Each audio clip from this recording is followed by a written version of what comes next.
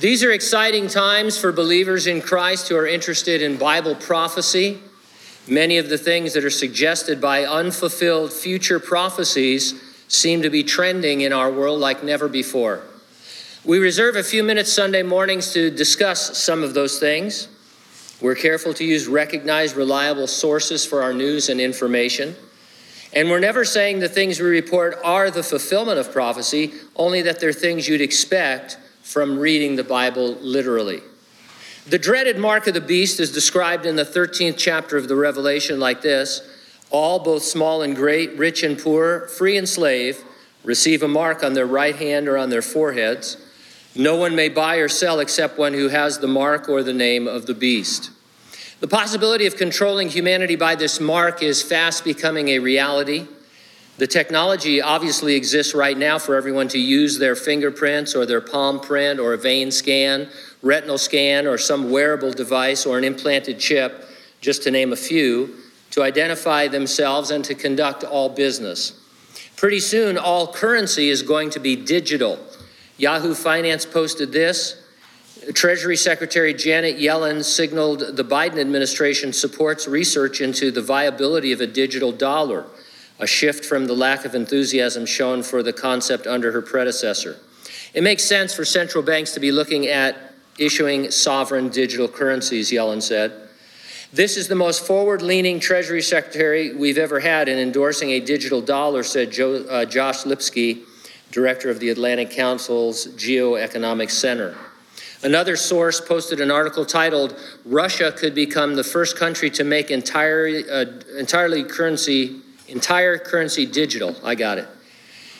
Digital currency gives the governments pretty much total control over its citizens, especially if it's in conjunction with some sort of social credit system. So if all your currency is digital, if it's all just online somewhere, you could wake up one morning like they did in Greece a few years ago and have half of your money gone because the government needed it for something. And you wouldn't have any cash under the mattress anymore. It wouldn't be worth anything.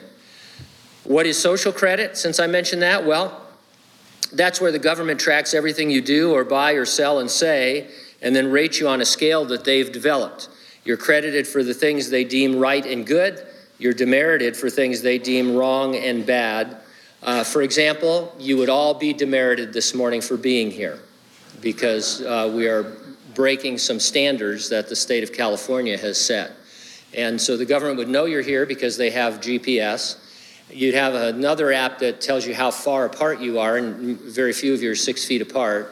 And you would get these demerits. And this afternoon, when you want to go to Costco and finish your shopping, they'll deny you entrance and say, no, we're sorry, we can't let you in today because your social credit score is like -3,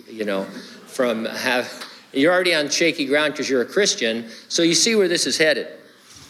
According to a report recently released, by 2026, the concept of social credit systems will be entirely mainstream in the U.S. and around the world.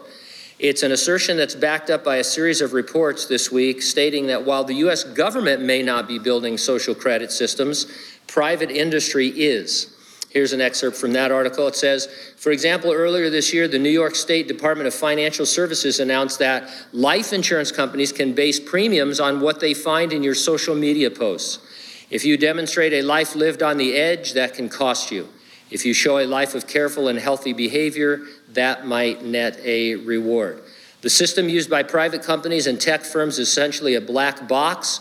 The customer can be punished and in some cases cut off from vital access to things like transportation without ever fully understanding the reason or the basis and with almost no recourse to protest the decision. So this kind of stuff is happening already where private companies are looking at your social media, deciding they won't insure you or that they won't let you pursue a certain course of action. The article ends by saying, whether social credit is good and useful or invasive and creepy, it is coming. And if the recent data is to be believed, it is coming very, very quickly. Now, this is the kind of control that we expect from our literal futurist reading of unfulfilled Bible prophecy. John saw this man in the future, this Antichrist, this world leader, and he would be able to control everyone's behavior. You won't be able to buy or sell anything that the government doesn't want you to buy or sell. And that actually could happen very rapidly globally right now. It's been accelerated by the COVID-19 pandemic. People who normally were worried about their privacy and normally worried about civil rights are no longer worried about those things. They're not worried about your rights either. They just want to get everybody on board. Now, no political statements here. I'm not taking a side or making a stand. I'm just saying that when you read your Bible and look at our world, they coincide. And we're getting very, very dangerously close to this kind of a world. Now, we believe the resurrection and rapture of the church is imminent. Could happen any moment. Nothing needs to happen before it happens, and it will definitely happen before the Great Tribulation. Jesus returns in the clouds. The dead in Christ are raised first, and then after this, living believers are transformed into their forever bodies, and we're taken to heaven to be with the Lord. Are you ready for the rapture? If not, get ready, stay ready, keep looking up. Ready or not, Jesus is coming.